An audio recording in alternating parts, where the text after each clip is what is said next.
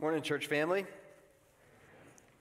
If you are joining us online as you're away celebrating with family, we're glad you're able to be with us on YouTube this morning. We have some of our elementary school friends in service with us today. Welcome to you all. Hope yesterday was magical for you. And if anyone here is feeling that post-Christmas letdown, remember, it's only 364 days till next Christmas, so that would be an epic paper chain. Today is a milestone in the life of North Suburban Church. This may be the last sermon you ever hear preached from this pulpit using the English Standard Version of the Bible. With the turn of the new year, you may have seen in the recent emails and on YouTube that we will be transitioning to a 2017 translation called the Christian Standard Bible, CSB. We're pretty excited about that, actually. I think we've got just an image up here. There it is, yeah. Some of the different CSB offerings on our website and on our YouTube channel. You can read up about why we're making the switch. But if you are wanting to get familiar with the CSB, we have a great way to do that. On Saturday of this week, which is New Year's Day, many of us will be starting a one-year Bible reading plan, and we'll be doing it in the CSB to provide us with a fresh hearing of God's Word that's different from how some of us have read the Bible over the years.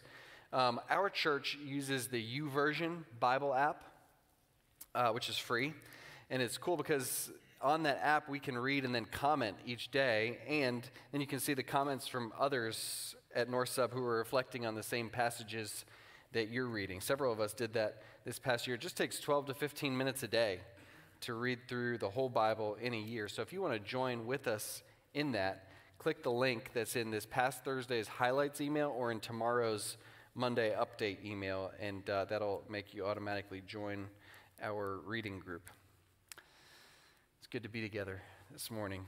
There could be questions that you have during today's sermon. If you do, I want to invite you to just text those in to that number, 224-300-0240, and I'll take some time to respond to some of those at the end of today's service. Let's pray. Lord, you're big and you love us, and that makes us glad. Now let the words that I say and let the thoughts we all think be pleasing in your sight. For Jesus' sake, amen. We're all counting. We count likes and follows on social media. We count raises and holiday bonuses. We count test grades and GPA. We count our net worth, retirement portfolios. We've all got numbers that we're paying attention to, metrics that we care about because they tell us something that we want to know. And that counting, it doesn't just happen out there, outside the doors of the church. Churches do it too. The other day, Sarah said to me, Tim, check out this Instagram video. It was a well-known pastor in Arizona promoting his church's December giving campaign. And he starts out the video saying, in 2021, when almost no churches grew, our church grew like crazy. We've got more people now than we've ever had, more giving now than we've ever had, all during a year when very few other churches were able to pull that off. For most of us, that sort of counting, or at least that sort of framing of it, falls into the category of, okay, that's gross, right? But here's the thing, we take an attendance count here every week, right? You've seen our year-to-date budget updates we publish each month. We count, just like everybody else does. But when we see something like that cringy giving video campaign video, it can make us ask, should we count? If so, what should we count? How should we count? The end of a year might be one of the most important times to ask a question like that, because at the end of a year, we tend to do a disproportionate amount of counting. Right? What milestones did I achieve in 2021? What measurables do I hope to attain in 2022? It's for that reason that I want to end 2021 with a reflection on counting. 2 Samuel 24, if you haven't turned there already, you're going to want to be there with us. King David takes account in this chapter in a way that is sinful. There should be a Bible in the chair backs in front of you if you don't have one with you. Would you turn there with me? This is a transition sermon as we pivot from our fall series on discipleship toward our new sermon series that will have a lot to do with evaluation, assessment, diagnosis of our discipleship. In this series, we'll be asking questions like, what is God's assessment of us? And therefore, what should be our assessment of ourselves? But wrapped up in those assessment questions are some other questions like, does God even count the things that we count? Does he measure the way that we measure? By exploring this passage in 2 Samuel 24, in which King David's counting is regarded as a great sin, my hope is that we will gain some clarity on what sort of counting is honoring to the Lord, and in contrast to what sort of counting is dishonoring to the Lord. So, a little background on 2 Samuel 24, as a few of you are still just finding your way there. This is the last chapter of the two-part book of Samuel. The book starts in 1 Samuel 1 with Hannah's prayer of utter dependence on God. Then it runs through the reigns of Saul and David, and then these final 4 chapters of 2 Samuel are like a mini appendix at the end of the story. They're not necessarily in chronological order with what's come before. This was at some point during David's reign. We're not quite sure exactly when. But today we'll look at that very last chapter, 2 Samuel 24. This chapter really tells a 3-part story. But before that, there's a setup in verse 1 that requires a moment of our attention. So we'll walk our way through the story just like this. The unseen backstory in verse 1, and then sin, punishment, resolution. Sin, punishment, resolution. Follow along with me. We'll read as we go. First, the unseen backstory in 2 Samuel 24, verse 1. It says, again, the anger of the Lord was kindled against Israel, and he incited David against them, saying, go, number Israel and Judah. Quite a number of question marks here. One, we're not told when this takes place. It starts with again, but when was the last time that that's referring back to? Second, we're not told what Israel did that kindled the Lord's anger against them. And third, we're not told how God incited David against them. We're just told that God did, in fact, incite David against Israel such that David wants to take account of the people of Israel and Judah. So, right off the bat, we've got a big problem, I think. For me, this is a big problem. Namely, in the verses that follow, we're going to see that God considers David's counting to be sinful. So why is God inciting David to do something that God himself considers sinful? To complicate matters further, this part of the exact same story is told differently in 1 Chronicles 21. That chapter is the same story. The chronicler almost certainly has the book of Samuel in front of him as he writes. There's so much wording that's exactly the same. Yet, when the chronicler tells this prelude part of the story in verse 1, instead of saying that God incited David, here's what he says. Then Satan stood against Israel and incited David to number Israel. 1 Chronicles says it was Satan. 2 Samuel says it was the Lord. What's going on? Plenty of commentators give up at this point, say it's a hopeless contradiction. What's the deal? We can't spend too long on this, but actually this is one of several times in Scripture. Job's story, if you remember Job's story being one of the most notable, where we see the all-sovereign God being so in control, so undeterred by opposition to his rule, that he actually is able to use Satan as a tool to carry out his desires.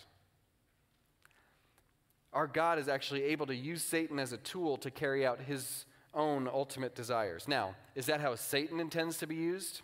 No, right? Satan's trying to oppose God in every way he can, but God is in so much of a different league than Satan that he can turn even the work of Satan and work it for his ultimate plan. And so theologians in our church's tradition would say, did David commit the sinful act recorded in this chapter? Yes. And he's responsible for it. Did Satan incite him to do it? Yes.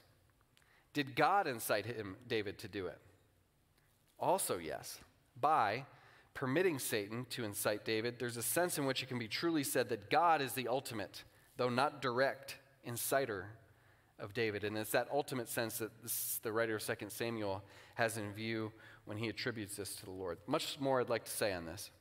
But unless somebody texts in a question that I can answer at the end of service, I'll save further clarification for tomorrow's Monday update. I'll just add some more stuff in there that I had to cut. But in the end, we have not some sort of, hey, this is David 60% responsible, Satan 20% responsible, God 20% responsible situation. It's not how the Bible views it. This is a situation in which David is 100% engaged in and responsible for his sin.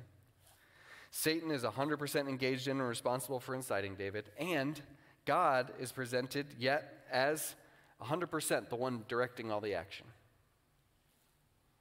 In other words, all other actors in this story and beyond act under the umbrella of the sovereignty of God, who, important clarification, is working this whole thing out for the ultimate good of David and of Israel. There's maybe something in that for us at the outset, I think, especially if you're experiencing your own testing as 2021 is coming to a close. Remember, David doesn't have verse 1 in front of him. He doesn't know what's going on behind the scenes in the unseen spiritual realm. Right? So just as David doesn't know about the work of God or the work of Satan behind the scenes here, there may be more going on behind the scenes in your life than you're aware of. In the spiritual realm, again. While we may not know all the conversations and all the permissions being given in the spiritual realm that are affecting our circumstances right now, we can know this. The God who allows us to be tested does so not because he just likes to mess with us, but because he has good purposes for us in our testing. Let's continue and see those good purposes play out in this chapter today, 2 Samuel 24. Verses 2 through 9 lay out the sin that David committed. Follow along as I read. So the king, that's David, said to Joab, the commander of the army who was with him, "Go through all the tribes of Israel, from Dan to Beersheba, and number the people, that I may know the number of the people." But Joab said to the king, "May the Lord your God add to the people 100 times as many as they are, while the eyes of my lord the king still see it. But why does the Lord my king delight in this thing?" But the king's word prevailed against Joab and the commanders of the army.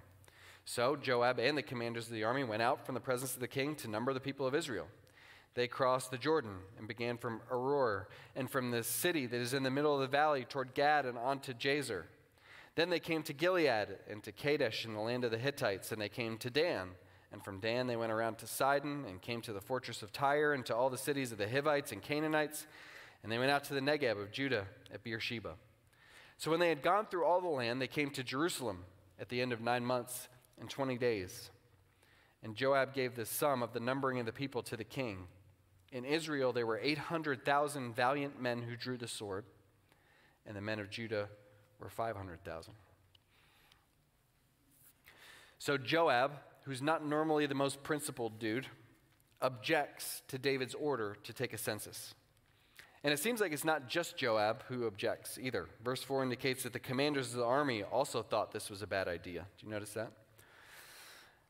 But what's wrong with taking a census? Right? According to verse 9, he's specifically counting the fighting men. What's wrong with that? What's wrong with measuring the size of your military potential? I mean, here in America, didn't we all just participate in a census last year?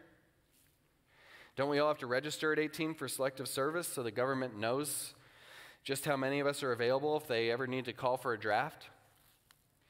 This seems like the most normal thing in the world. And actually, the Hebrew Bible itself records several censuses without any suggestion that any of them were sinful before this. We'll look at Exodus 30 in a minute. God even gives instructions there for how to take a census. And that's why I think, and some commentators do disagree with this, but I think the problem can't be the census itself, but rather David's motive behind the census. Here's how a pastor in Minnesota named Scott Hubbard puts it, and I think he's right on. The issue is whether we count from a place of security in our God or in order to find some security apart from him. I'm going to leave that up there for a second because there's one thing that you take away today from this whole idea of counting, measuring. I think it's this. The issue is whether we count from a place of security in our God or in order to find some security apart from him. David's sin is that he counts not from a place of security in God, but rather in an attempt to find security apart from God. And there are at least two ways I think that insecurity manifests itself in these verses. First, David doubts God's promises. David doubts God's promises. God had promised David in 2 Samuel 7. We just talked about it last week, that chapter.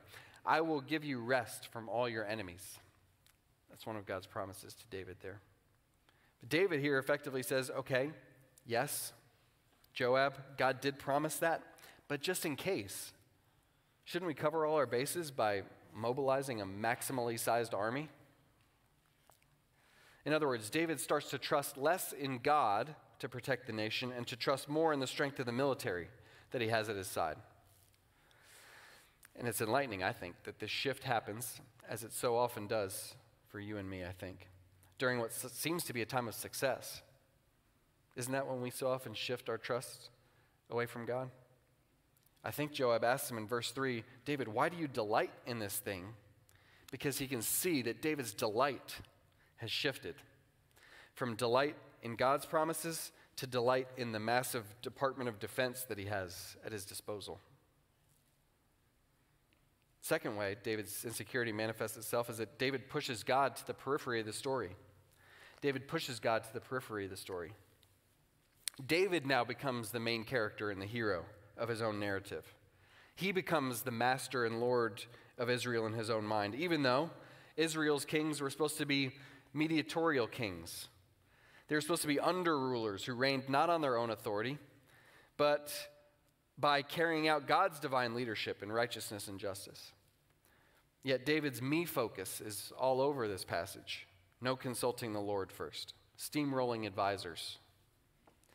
And check this out. God had actually foreseen the dangers of conducting a census if he didn't remain at the center of the story. So he actually commanded way back in Exodus 30 that when a census was taken, a ransom had to be paid by each person counted to redeem their life. To say, in other words, my life is not mine. This life being counted today is not mine, but God's. They had to pay a ransom for that purpose. And the wording of that command is actually haunting when you know how 2 Samuel 24 ends up. Here's what it says. Each shall give a ransom for his life to the Lord when you number them, that there be no plague among them when you number them. Yet, here in 2 Samuel 24, do we have any indication of a ransom that's paid to God to acknowledge his possession of the nation? Any mention of God at all in verses 2 through 9? No.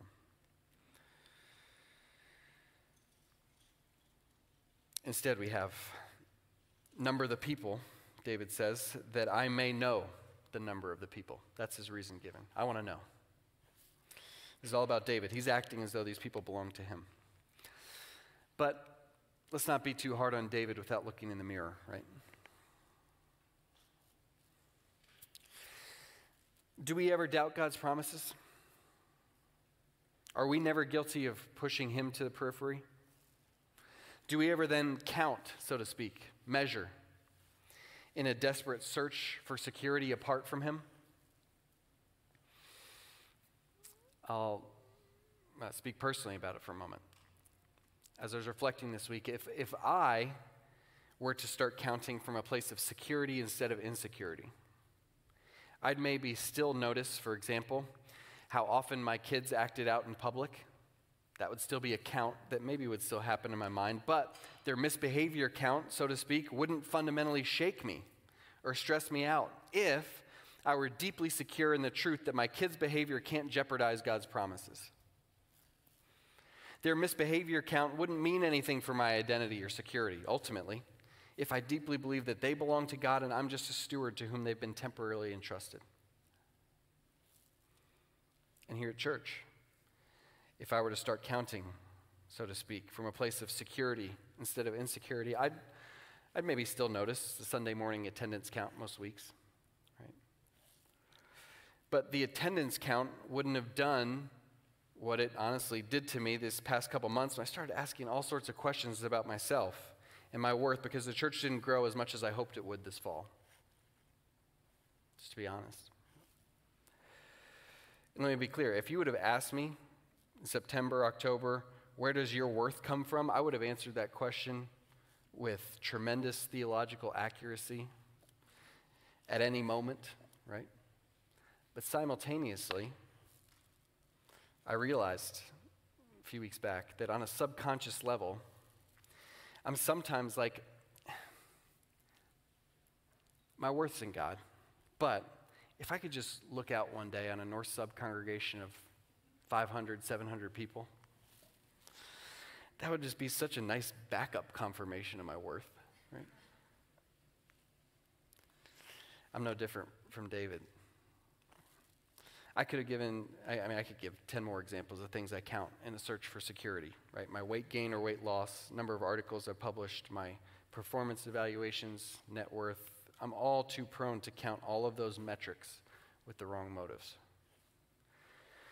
So how does God respond to such sin? Right? Remember the plague that Exodus 30 said would come if there was a census that didn't acknowledge the Lord? Let's take a look at the punishment, verses 10 through 17. Follow along with me. But David's heart struck him after he had numbered the people. And David said to the Lord, I have sinned greatly in what I have done. But now, O Lord, please take away the iniquity of your servant, for I have done very foolishly. And when David arose in the morning, the word of the Lord came to the prophet Gad, David's seer, saying, Go and say to David, Thus says the Lord, 3 things I offer you. Choose one of them, that I may do it to you. So Gad came to David and told him and said to him, Shall 3 years of famine come to you in your land? Or will you flee 3 months before your foes while they pursue you? Or shall there be 3 days pestilence in your land? Now consider and decide what answer I shall return to him who sent me. And David said to Gad, I am in great distress. Let us fall into the hand of the Lord, for his mercy is great. But let me not fall into the hand of man. So the Lord sent a pestilence on Israel from the morning until the appointed time. And there died of the people from Dan to Beersheba 70,000 men. And when the angel stretched out his hand toward Jerusalem to destroy it, the Lord relented from the calamity and said to the angel who was working destruction among the people, It is enough. Now stay your hand. And the angel of the Lord was by the threshing floor of Araunah the Jebusite. Then David spoke to the Lord when he saw the angel who was striking the people and said, Behold, I have sinned, and I have done wickedly. But these sheep, what have they done? Please let your hand be against me and against my father's house.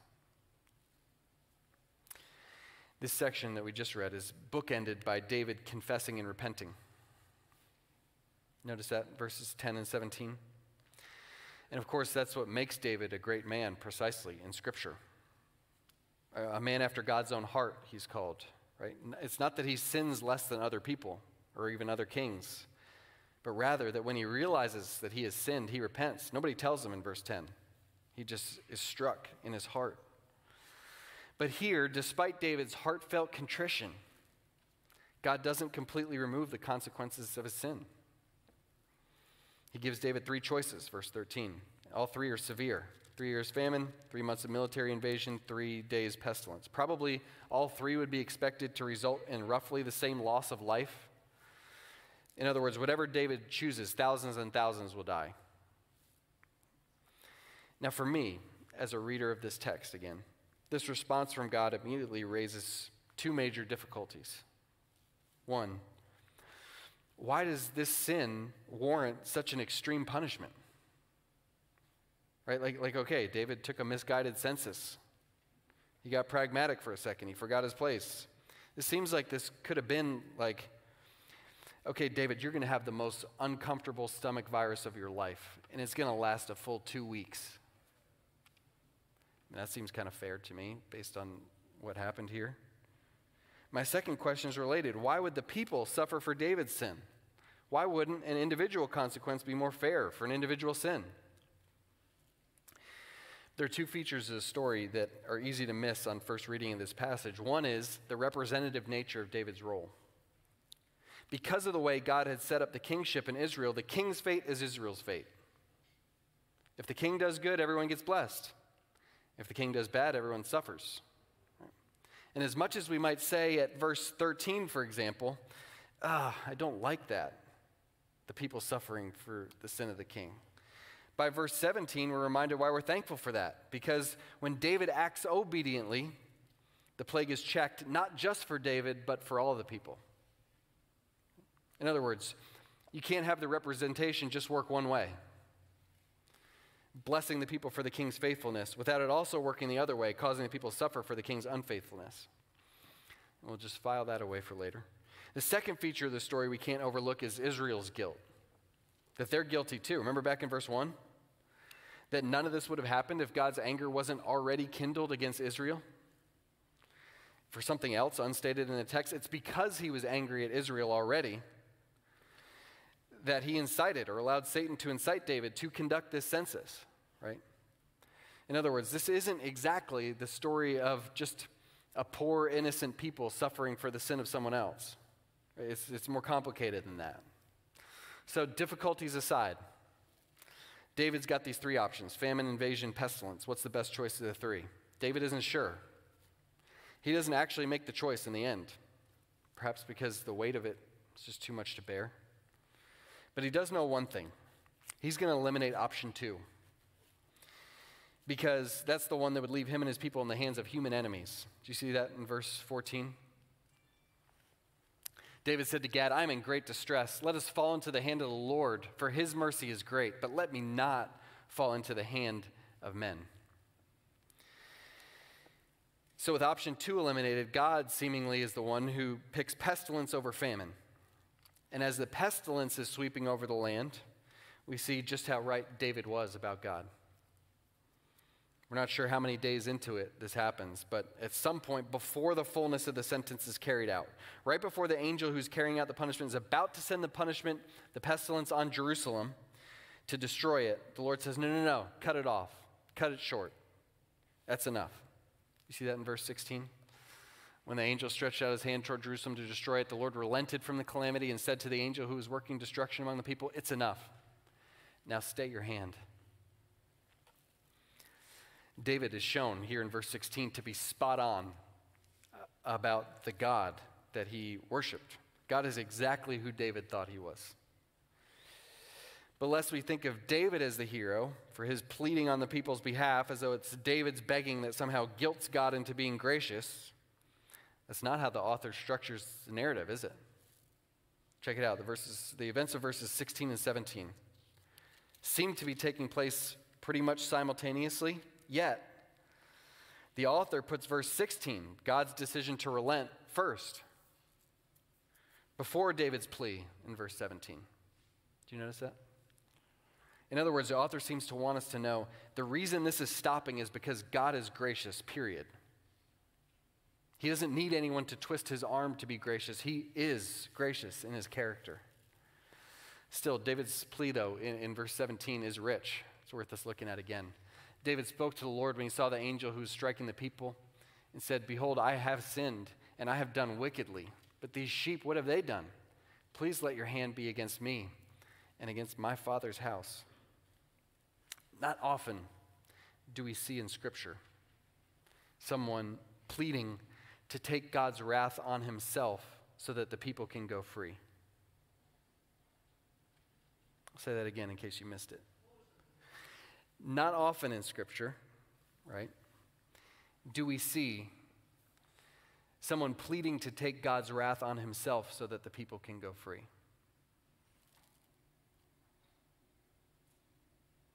But that's just the thing, right? The main role that David plays in the big story of everything is to be a forerunner of Christ. It's here in 2 Samuel, he's here first and foremost in 2 Samuel to serve as a pointer to his great-great-great-great-great-great-great-great-grandson, the one whose birth we celebrated yesterday, the one who will be the perfect king that David couldn't be, and who will go through with taking God's wrath on himself so that we might escape it. This is when we become so grateful for the representative nature of God's covenants with human beings, prefigured in David and now enjoyed by us in Christ. The representative structure that allowed Israel to suffer for David's sin is the same representative structure that allows Jesus to die in our place and us to benefit from his righteousness. In other words, it turns out that David spoke better than he knew when he prayed, "Let your hand be against me and against my father's house." Because a member of his father's house would one day be precisely the one who would come and take the wrath, the full wrath of God, including the wrath that was supposed to fall on Jerusalem in 2 Samuel 24 before God stopped it, and to take the wrath that was supposed to fall on you and me. There are so many moments in the Old Testament, just like the one recorded in this chapter, in verse 16 specifically, when God lets the people off without the full punishment being served.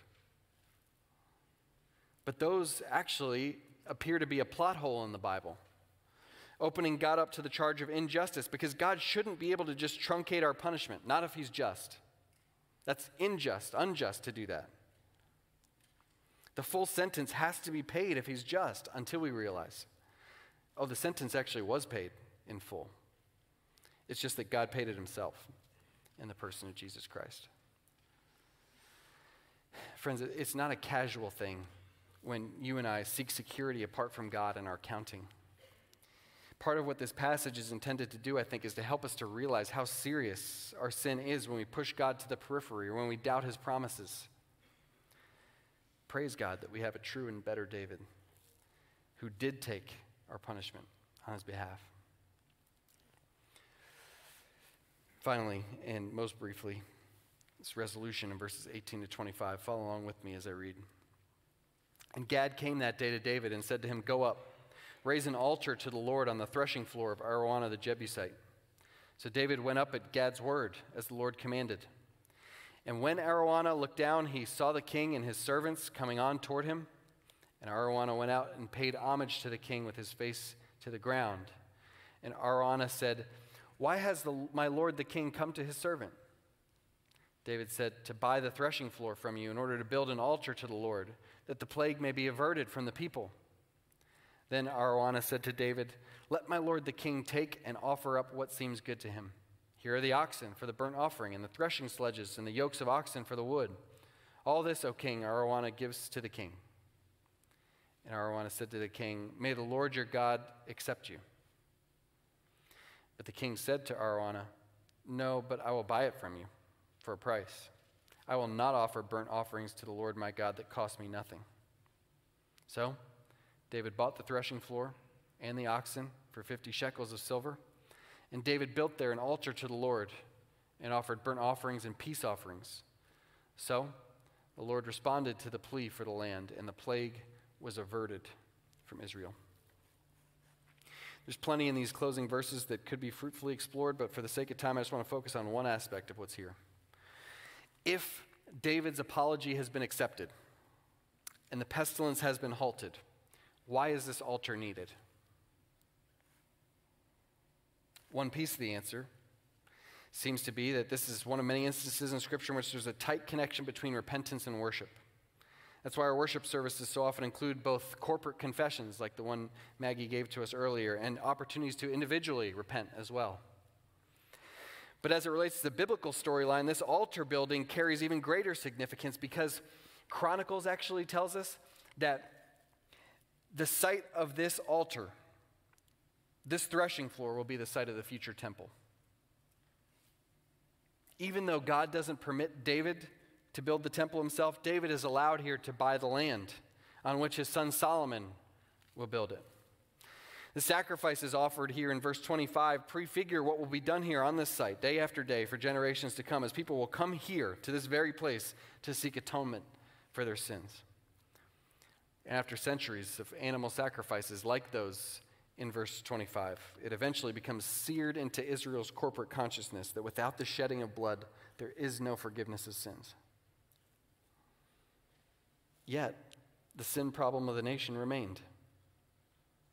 That's because, in the end, the blood of animals was a type of what was to come. It's only the blood of Jesus, that once and for all final sacrifice, that is our hope to be forgiven and made right with God. And that blood of Jesus is the source of our security.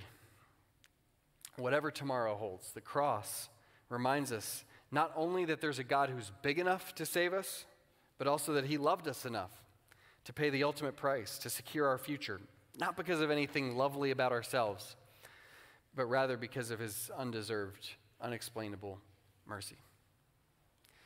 So our big idea today is this: having found security in our all-powerful, merciful God, may we not seek security apart from him in our counting, in what we count, and what we measure. Having found security in our all-powerful, merciful God, may we not seek security apart from him in our counting. David knew where his security was supposed to be found. Yet, like all of us do from time to time, success caused him to drift. What if we as a church family committed in the new year to help each other avoid that same drift? As individuals who are putting the final touches on 2021 and getting ready to kick off 2022, my prayer is that this scripture that we read today impacts both our evaluation of the year that has just ended, and our hopes for the year to come. Like maybe, by God's grace, we can look back this week on 2021 from a place of security based on the cross work of Christ. And so when our tally of achievements from 2021 comes up short of what we hoped, we aren't fundamentally shaken by that, because our identity isn't in whether we hit our goals for this year. And maybe by God's grace, we look ahead now to 2022 with different metrics in mind, or at least ready to count the same metrics from a different posture. We might still set a fitness goal at the gym, or a sales goal at work, or an academic goal at school. But maybe now we say, my sense of worth, my sense of value, my sense of security is not going to rise and fall with that goal like it has in past years, because I am going to claim and to reclaim my security in him alone. And I'd love for us to do that same work corporately as a church as well. Whether people come, whether people go. Whether giving strong, whether giving dips. It all matters, but may it not matter ultimately. May North Suburban Church be a congregation so secure in Christ that we don't look to those metrics to tell us anything fundamental about ourselves, because all that's fundamental about ourselves has already been told to us at the cross. And from that place of security, may we find a way to measure the things that matter most to our God. One final word I want to close on, just to make sure it didn't get missed. If we realize at the close of 2021 that we've sinned and our motives are counting, that we've allowed those metrics to become the source of our security or insecurity, there's good news in this text. I hope you didn't miss it.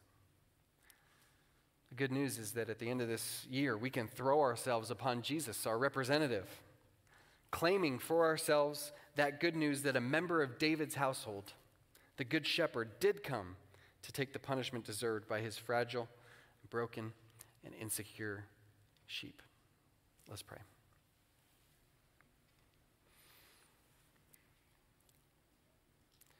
Lord, may that be true of us. That we're so secure in you that we can't be shaken when numbers and measures and metrics don't match up to what we'd hope that they would be. May we be so rooted and grounded in you, deriving all of our worth and value from what you say we are and who you say we are, that we can't be broken by the tallies that this world considers so important. We praise you and thank you, Lord, that